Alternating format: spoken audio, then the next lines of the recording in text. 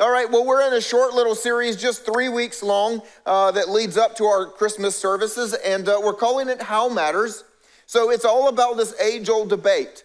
Does the way that you go about something matter to the outcome, or is the outcome most important, and you could just say the end justifies the means?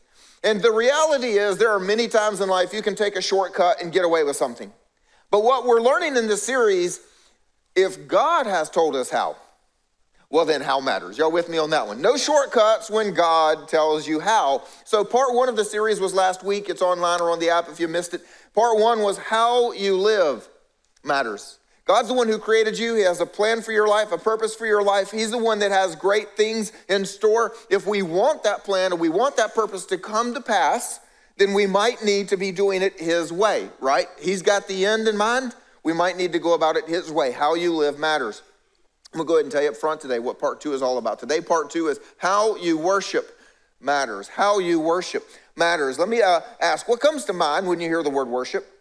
You know, I know we've all got different backgrounds, different environments. Some of you, as soon as I say the word worship, you think about going to church, right? I mean, that's the first thing that maybe comes to mind. Maybe for some of you, the first thing that comes to mind is the idea of dressing up. But not many of you at GraceLife, that's not the first thing that comes to mind. So anyway, let's move on.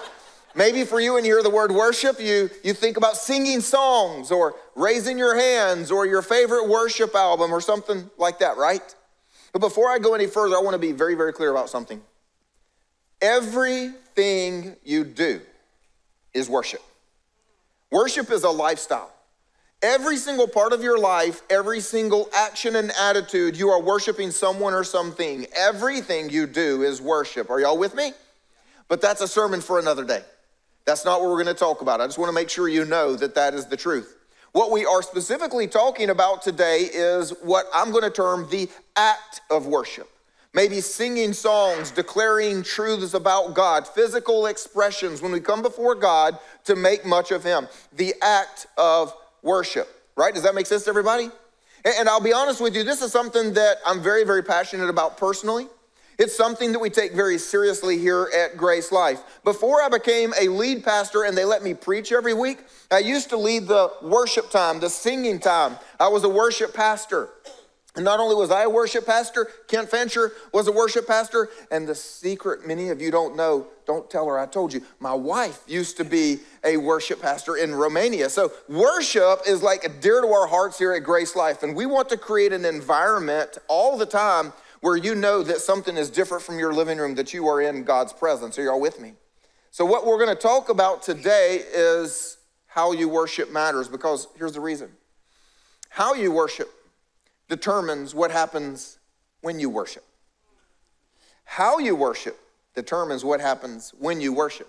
If you've got your Bibles, I'd love for you to follow along with me today. We're going to be almost at the beginning. It's very easy for you to find. Just go straight to the beginning, flip a few pages. We're going to be in Genesis chapter 4. So just the fourth chapter in the Bible. Don't worry, it will all be on the screen right here as well. And we're picking up the story with Adam and Eve right after they have left the Garden of Eden and they have some kids. And it says, now Adam knew Eve, his wife, and she conceived and bore Cain, firstborn son. And again, she bore his brother Abel. Now we've got two boys. Do I have any parents that know trouble has ensued, right? I mean, it says, now Abel was a keeper of sheep, and Cain was a worker of the ground. And in the course of time, that's an important phrase, in the course of time, Cain brought to the Lord an offering of the fruit of the ground. And Abel also brought of the firstborn of his flock and of their fat portions.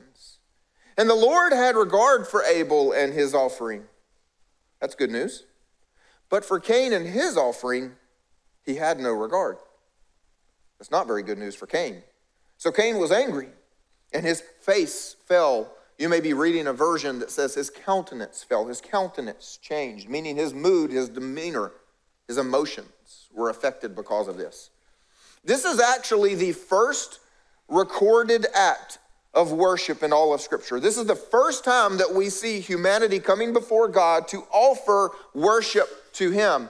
And unfortunately, it didn't go quite like it should have, because how they worship mattered, and Cain didn't do it God's way. Now you may say, Jimmy, how do you know that? It doesn't say anything in the first 3 chapters about how you're supposed to make an offering. So how do we know that Cain didn't get it right? Well, there are quite a few details in the story that tell us God has given them some instruction. First thing was when he said, in the course of time. In the course of time, both of these guys did something at the same time. That meant they had some instruction that God had told them, now is the time. It was an appointed time, and they both knew it. Then it says they brought to the Lord. It means that both of them knew where to find God. They came to an appointed place. So God had given an appointed time. God had given them an appointed place. They knew where they could come before God and encounter him and to offer something to him. And I don't know if you've ever thought about this, but that shouldn't be a surprise. Think about this. Cain and Abel are raised in an environment that we can at least say is a God-aware environment. It might have even been a God-worshiping environment. Remember, Adam and Eve are their parents. Adam and Eve walked in the garden in the cool of the day. Yes, they sinned, but they had no doubt that God was real. They knew God was real. They knew God was there. And I'm sure they told their children stories about God. I mean, that's really all there is at this point. Adam, Eve, God, now Cain and Abel. I mean, there's not a whole lot of other people to talk to or to talk about. So you know that they've conveyed the idea of who God is to them. They're raised in that environment. Then it says that they brought an offering. So we've got an appointed time, we've got an appointed place, and we have an appointed act of worship. They knew it wasn't just, hey, show up. God's got something for you. But you need to come here at this time and bring this. Bring an offering. And apparently they had been taught what that offering was because Abel got it right. Two pieces of the requirement. He got both of them right. Cain got both of them wrong. And so we should be asking the question today, if we want to understand how to worship God, is what was wrong with Cain's offering? You may have heard a sermon preached, I heard sermons preached, on how Abel had brought an animal sacrifice, but Cain had only brought plants, and so Cain's wasn't good enough. I'm going to tell you, though, that's actually probably not correct. The reason for that is because the idea of an animal sacrifice atones for sin, but Cain's would not have atoned for sin because no blood was shed. But there's nothing in the story that says this was a sin offering. It was just an act of worship. It was an offering. And God's people for centuries will have the ability to bring an animal sacrifice for particular offerings as well as fruit of the ground for other offerings. So both would be acceptable to God, and there's no reason in the story to believe that one was better than the other. What we do know is that Abel brought the best, and Cain did not. Abel brought the best, and Cain did not. How do we know that? Because Abel brought the first. He brought the first fruits. God tells us to bring the first to him. We bring our first provision. We bring first of everything because it says, God, you gave it to me. And before I have any for myself, I'm going to recognize you as my provider so that then I have to put my trust in you. It's an act of trust. I bring the first to you. And then it said he brought the fat portions. Maybe some of you don't quite get why that is significant, but the ribeye lovers do. Do I have ribeye lovers in the house today? You understand why the fat portions matters. It was the delicacy. It was the savory and the best part. So Abel brings to God his first, which means I'm going to have to now depend on God to provide for me. And he gives him his best, which says, you deserve the best. I do not, because you are God and I am not. Cain, on the other hand, you know what it said about him? He brought some. Cain just showed up with some of the fruits of the ground.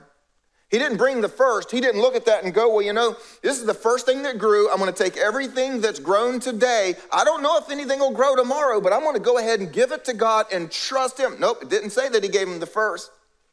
It also says that he didn't give him the best. He didn't look at that. He probably looked at it and said, oh, look at that juicy red tomato. Yeah, God's not really going to eat it anyway. Let me give him this wilted little stuff over here. Cain brought some. And the way that we know that is because both of those details, first and best, were included with Abel's offering. But neither of those details were included with Cain's offering. So why didn't Cain bring the first and the best? If Abel knew to do it, it was because God had told him to do it, as it will later be in our scripture and prescribed that way. So he has already heard from God, this is what he's supposed to do. Why did Cain not do that? And that really brings us to the whole point of our message today, everybody. It was because of the heart of the one worshiping. The heart of the one worshiping. Did you notice coincidence that God accepted Abel and his offering? God did not accept Cain and his offering? That seems a little strong. God connected the offering to the person so much that when he accepted Abel's offering, he accepted Abel. And when he rejected Cain's offering, he rejected Cain. They went together. And the reason is very simple. You can't separate the material thing from the person, because you can't separate the offering from the worshiper, because the offering reveals the heart of the worshiper. Did y'all catch that? You can't separate the offering from the worshiper, because the offering reveals the heart of the worshiper. To reject Cain's offering was to reject what was in Cain's heart. To accept Abel's offering was to accept what was in Abel's heart. Scripture tells us this, actually. I'll just turn there. You don't need to turn there. It's in the back of the Bible, actually, in Hebrews. It tells us, by faith Abel offered to God a more acceptable sacrifice than Cain. Meaning Abel's was in faith, Cain's was not. As a result of this, Abel was commended as righteous. God commended him. How? By accepting his gift. It was offered in faith. God, I'm going to give you the first. I don't know if I'll get more. I'm going to give you the best because you deserve it and I do not. It was a heart of trust and a heart of honor. That's what a heart of faith and worship is. You see, Abel recognized God's goodness. And when you recognize God's goodness, you're grateful. You don't withhold. Cain did. Abel recognized God's greatness. And when you recognize God's greatness, you're obedient to do what pleases God, not what pleases you. After all, he is God, you are not. That's not how Cain approached it, though. You see, Cain didn't have a heart of faith. It wasn't a clean heart towards God or towards others, and we can see it by his response. When God rejected his offering, Cain didn't say, oh, I'm sorry. After all, you did tell me. What did he do? He got angry at God. He shows up in front of the creator of the universe, who I'm pretty sure at this point he's heard the stories of what happened in the Garden of Eden. And somehow he still had the gall to show up before God with some second-rate, leftover, wilted plants.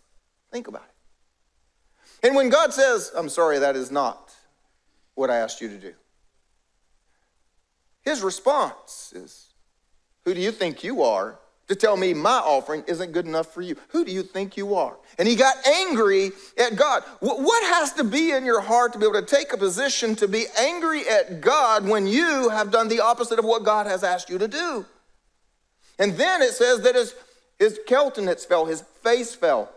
Some scholars believe that it means he was depressed. What it definitely means, his mood changed, his demeanor changed. I agree with the scholars that say that he had self-pity. He felt sorry for himself. Look what I brought God. And God says that's not good enough. And now I'm starting to feel sorry for myself, because after all, look over here. Abel, man, he's feeling good about himself. He's got a smile on his face. My parents, they're all excited for Abel. They're cheering him on. God has got his back. God's against me. My parents aren't with me. Abel's looking at me like you're a loser, man. Man, the whole world's against me. I just feel so sorry for myself. Self-pity. It's a tale of two different hearts in worship. You might want to say, well, how did these two brothers in the same home get two different hearts? And I would just say, are there any parents in the house? Y'all know what I'm talking about? Look, I got 4 kids, and I can say something. One of them will laugh, one of them will cry, and the other one will go, meh. Everybody's going to interpret things through their own soul. And if we could, can we just have a little fun imagining the whole situation for a moment? Adam and Eve were telling stories to Cain and Abel. Can you imagine how those stories went? Think about this. All of us grow up saying, hey, Mom and Dad, how'd you guys meet? Will you tell us the story? Well, I used to have a rib. Hey, Mom and Dad, can you tell us what it's like growing up in Grandma's house? Hey, Mom and Dad, and we, how we ask the stories. Can you imagine? And they just start sharing the story. Oh, let me tell you. Well, we didn't always live here. Matter of fact, we used to live a little ways down the road, and it was an amazing garden. It was beautiful. It was glorious. God had created the most amazing thing that you have ever seen to yourself, and God gave it to us. It was ours. We lived there. It was so amazing. We had walked with God. And you can imagine, apparently, Abel says, wow, man, God is so good. If we honor him, he'll bless us like he blessed you then. We just need to honor him and obey him. You can imagine Cain going, well, if that place was so good, why'd God give us such a dump now? It doesn't sound like he's good anymore. What's his problem? You can imagine them telling the stories of how they did wrong in the garden, of how they had to look at it. Well, you know, Abel, you need to go keep the sheep. Cain, you need to go plant some stuff. We didn't used to have to work. Y'all got to work now because we sinned. It's all our fault. But y'all gonna get on out here. Go grow some stuff for us to eat. You know what I mean? You can imagine him telling the story like, we sinned against God, but God loved us so much that he forgave us and he clothed us. And it's just beautiful what God has done. And then you can imagine Abel saying, well, man, God is holy. If we would just obey him, we will be blessed. It'll be an amazing life. Cain saying, seriously, God, one piece of fruit, all this over one lousy piece of fruit? What's your problem? It's an amazing difference in how what's going on in our heart can dramatically, differently interpret the exact same circumstances. One environment, one story, two kids, two responses, two hearts. One, a heart of faith toward God. The other, not. And the heart was the very thing then that God turned to Cain to address. Let's go back to our story in verse 6. The Lord said to Cain, why are you angry?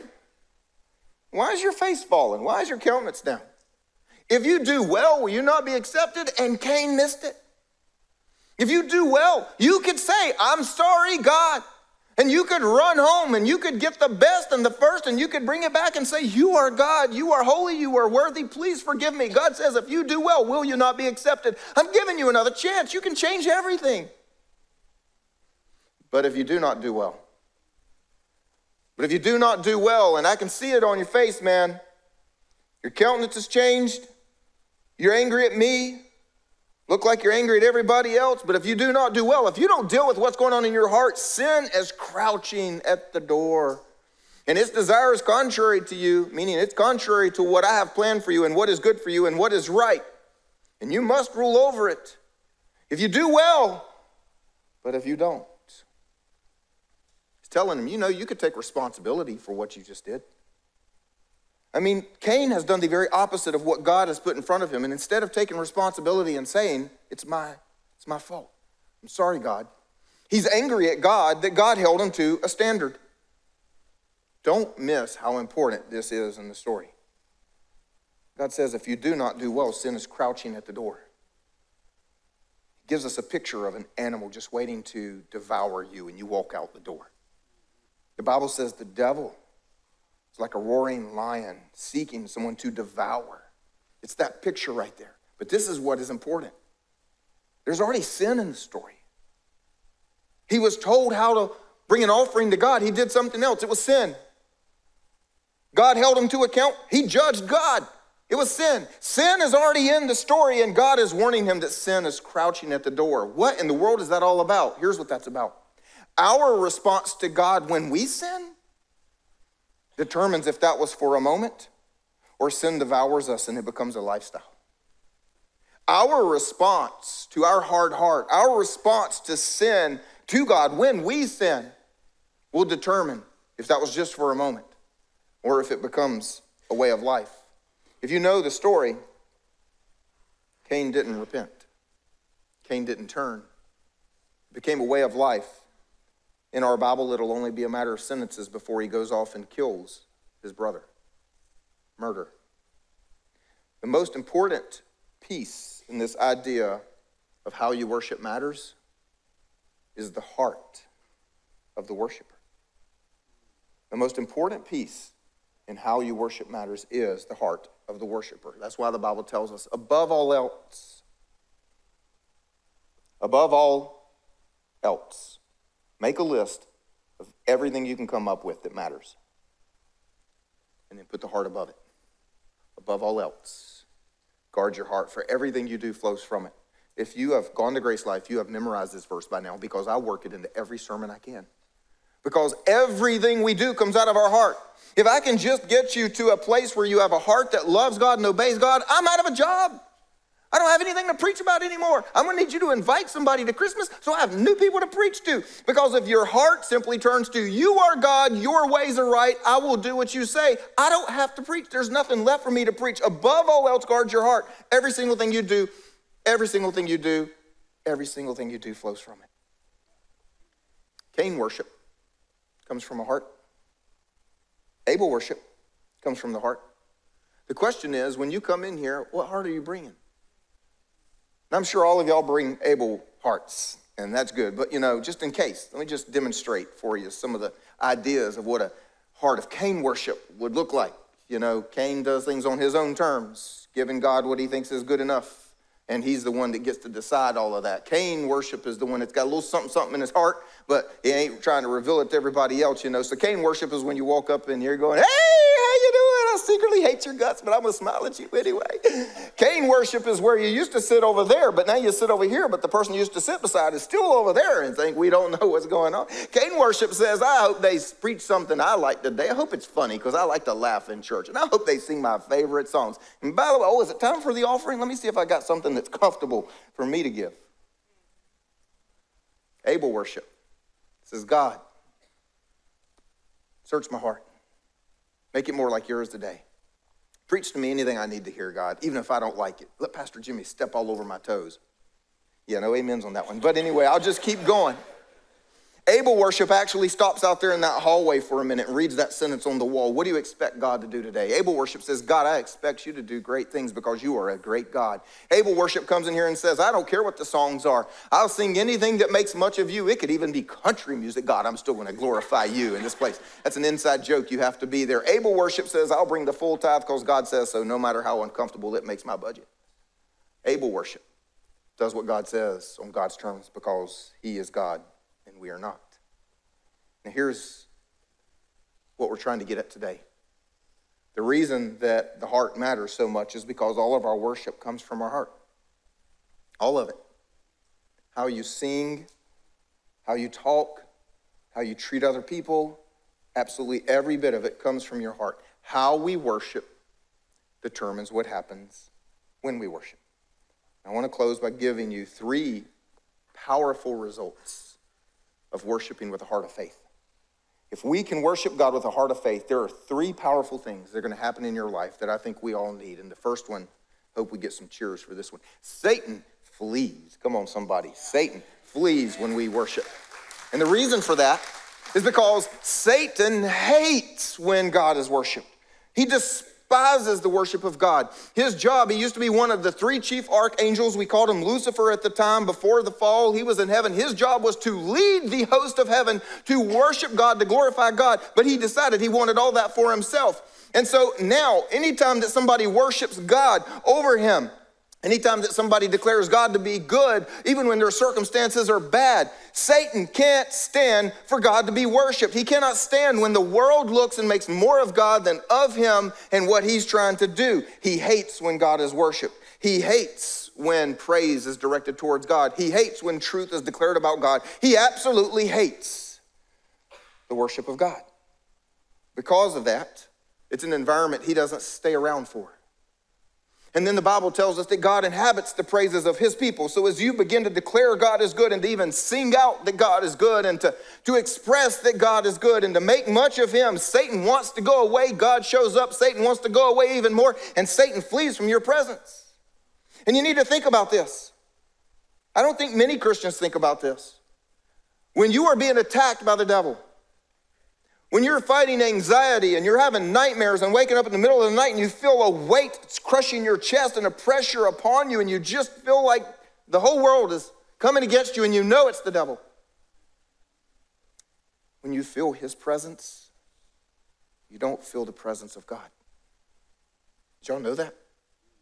When you are focused on the presence that you feel attacking you, you don't feel the presence of God. This is why we need to praise God so that the presence that is there to attack us leaves and the presence of holiness and the presence of mercy and the presence of grace comes into our lives and we then experience God. When we worship, Satan flees and it changes whose presence we experience. That's why the Bible says, resist the devil and he will flee. Draw near to God and he will draw near. What we need to do at a time when we feel the devil is attacking us is we need to take that environment and flip it upside down by getting Satan to run and God to invade. And it comes when we worship him. You need to think about this. You actually have an enemy. If you have Jesus as your king, if you are someone who wants to love and worship God with your life, you have an enemy. I told you the Bible says his name is the devil, and he prowls around like a lion seeking someone to devour. That means he's always trying to carry out bad things in your life. And I want to share with you a story. It's one of the best stories in all of the Bible. It was a time when the people of God were going into a battle. They were going into war. And God changed how they were going to fight. It's out of 2 Chronicles 20. It says, the Spirit of the Lord came upon Jehaziel, a Levite of the sons of Asaph, in the midst of the assembly. And he said, listen up, y'all. Just calm yourselves down. Stop worrying. All Judah, inhabitants of Jerusalem, King Jehoshaphat, just chill. Thus says the Lord to you, do not be afraid and do not be dismayed at this great horde you see out there. Stop counting them. For the battle is not yours, but God's. You will not need to fight in this battle. Stand firm, hold your position, and see the salvation of the Lord on your behalf. Think about that. And so when he had taken counsel with the people, he appointed those who were to sing. Wait a minute. We're going into battle, right? You appoint those who are to fight, the ones with swords. He appointed those who were to sing to the Lord and praise him in holy choir robes. They're going to sing and wear choir robes as they went before the army first.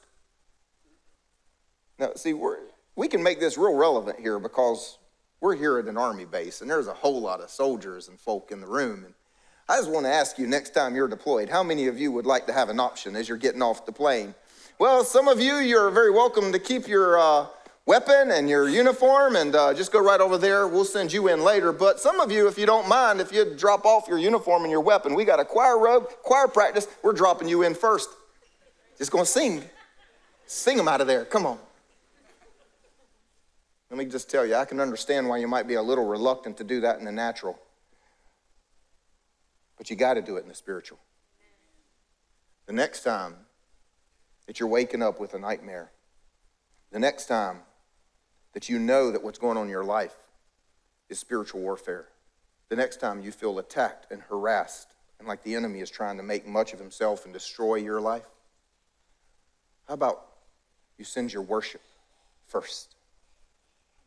How about instead of focusing on all that's wrong and calling your friend and saying all that you're feeling and all that you're experiencing and repeating all those bad emotions and all that stuff, how about you just turn on Spotify and go, God is good, and you just start praising him, because Satan will flee and God will show up and your environment gets flipped upside down, everybody.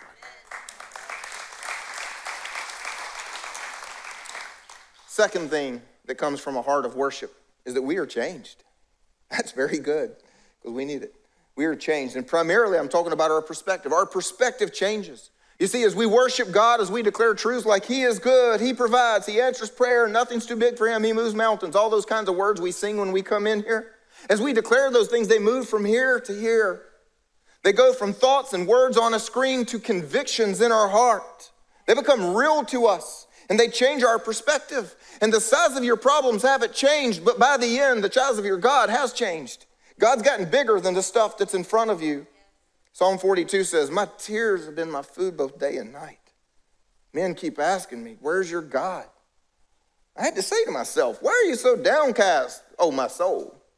Why the unease within me? Put your hope in God, for I will yet praise him.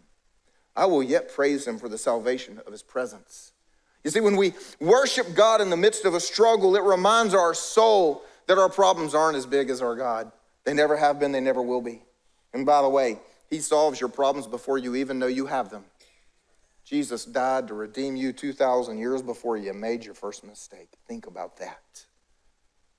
And the third thing that happens is that God is glorified. God is glorified.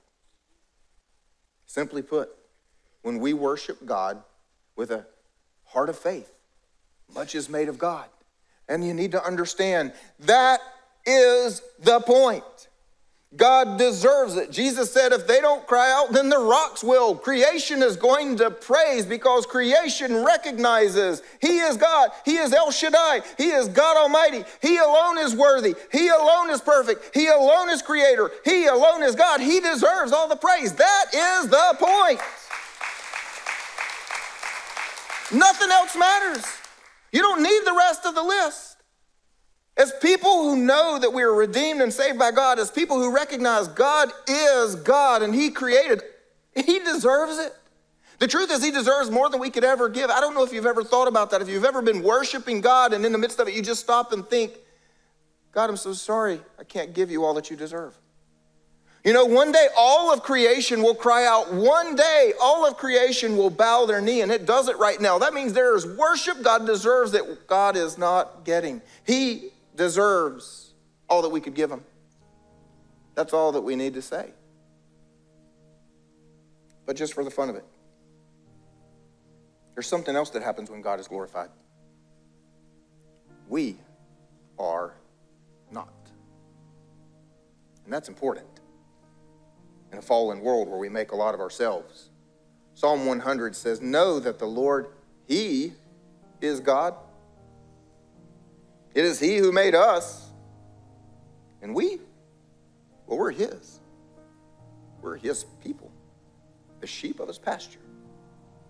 You see, when we worship God with physical expression, with shouts of praise, declaring truth, singing about his glory and his majesty, we are declaring our position before him. We're expressing that our position is significantly different from who he is and what he deserves. Our visible, outward, physical actions actually demonstrate our position before God. That's why the Bible says how we're supposed to worship God. It says, so I will bless you as long as I live. In your name, I will lift up my hands. Oh, come, let us worship and bow down. Let us kneel before the Lord our Maker. Clap your hands, all peoples. Shout to God with loud songs of joy. The Bible tells us there is a way to demonstrate our position, a lower position before God, because he is God and we are not. And there are physical demonstrations of exaltation and bowing before. I don't know if you followed the news a couple of months ago. The U.S. Treasury Secretary went to China, which politically you could say is a rival of ours upon the earth. And she met her counterpart, meaning her equal. And what went wrong that day was that she bowed before him. And you want to talk about a social media firestorm. When someone bows before someone that's supposed to be their equal, either saying that my equal in that nation is greater than me or that nation is greater than the United States, it was not a good day for her. And here's my point. If people all across America can recognize it is so wrong when a human American bows before a Chinese official, why can we not recognize that we should bow before a holy God on his throne? If we get that that's wrong, why don't we get that that is right? That's why God tells us, bow, kneel. We raise our hands, we're exalting him. I'm just going to pick on some of us for a minute. And I get to because I got the mic. But men, stereotypically, we struggle with this. Most of us come into church.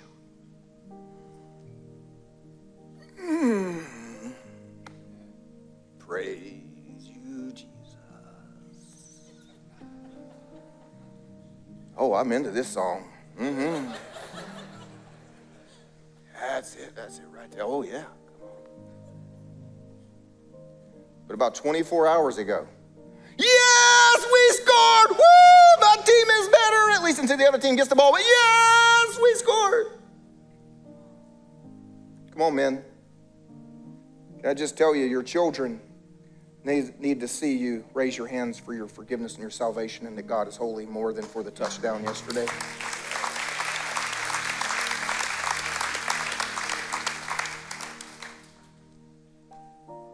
Just for the fun of it. Some of y'all look like you're going to sleep. Let's do a little experiment. If you believe God is real, would you stand to your feet for me? If you believe God is real, would you stand to your feet? There you go, everybody. And if you believe God is good, can I get a hand, everybody? If you believe God is good, lift up a hand. And if you believe Jesus is the King of Kings, would you lift up your other hand? Look what you just did in church, huh? Now y'all can sit down. Now you can sit down because now you've done it. Hardest one is behind you. From now on, it'll be easy. You've done it before. I practiced this. I got this. Look, here's the other thing you need to know. This is true. Why is that so hard to do? Because demonstration of love and worship for God before other men confronts our pride. The reason it's so easy to do this at a football game is because every other man there is doing it, except for the ones who are on the losing side. So why don't we bring that into the church and go, I'm redeemed, I'm forgiven, I'm a child of God, and if your hands aren't up, sucks to be you, because you're on the wrong side.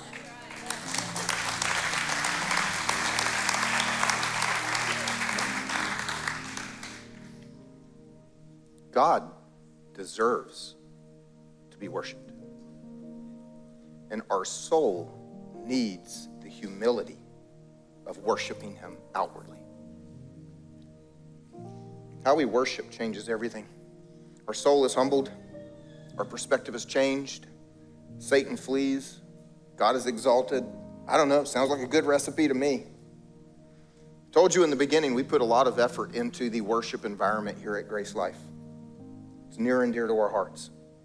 The problem with that is only gives you a few minutes a week. If you come to 2 services, you can get double the minutes, but it still is only a few minutes a week. So I want to challenge you in response to this message this week. I want to challenge you to bring worship, the act of worship, an offering of worship into your life at other times. Maybe once a day, maybe 10 times a day, just depending on what you're facing. The devil's after you, do a lot of it. God deserves it. Men, if this is still hard for you, go in your closet, put your AirPods in, and then just practice with nobody watching. God deserves it. I want to encourage you to set aside a time of worship. Spotify, just look up worship. YouTube, just look up worship. Find a couple of songs, put them on, and just begin to invert the presence that surrounds you. Change the environment. Invite God. Send the devil packing. And put your soul in its rightful place before a holy God. Because how we worship determines what happens when we worship. Let me pray for us. God, we do thank you that you have redeemed us and you've allowed us, your creation, broken humans, to come before you into your presence, to actually speak and to sing and to lift up hands and to do things that bring glory to your name. God, what a privilege and a blessing it is that we get to do that. God, we thank you for it. And we lay right now before you our hearts and we say, God, would you examine our hearts? Would you cause us to be people who come before you with a heart of faith? We offer to you able worship. And forgive us for the times that we've worshiped more like King. And we say, God, may we never do it again. If you just stand in a place of worship, I want to speak to those of you that have yet to make Jesus your King. We talked about it through the message. We talked about it at baptism. Here's the reality. Every single one of us at some point has done something that is not perfectly holy. The Bible calls that sin. And it separates us from God. But the good news is God loves you so much that when you were separated, he didn't want to leave you there. So he sent his son Jesus to live a perfect life upon the earth so that when he was crucified, when his blood was shed and his body was broken, it could pay for sins, but he had none. So his blood can pay for yours and mine. And then by the same power that raised him from the dead, you and I can be raised to eternal life. We call it the free gift of salvation. And if you have never received this gift, I want to help you do that right now. Wherever you are, would you simply pray and say something like this to yourself, to God. Lord Jesus, I thank you that you died for me. And now I choose to live for you. I thank you that you love me. I thank you that I'm forgiven. In my prayer here today, would you fill me with your Spirit and give me a life of great meaning in your kingdom. Amen. Would you all help me celebrate with them, everybody?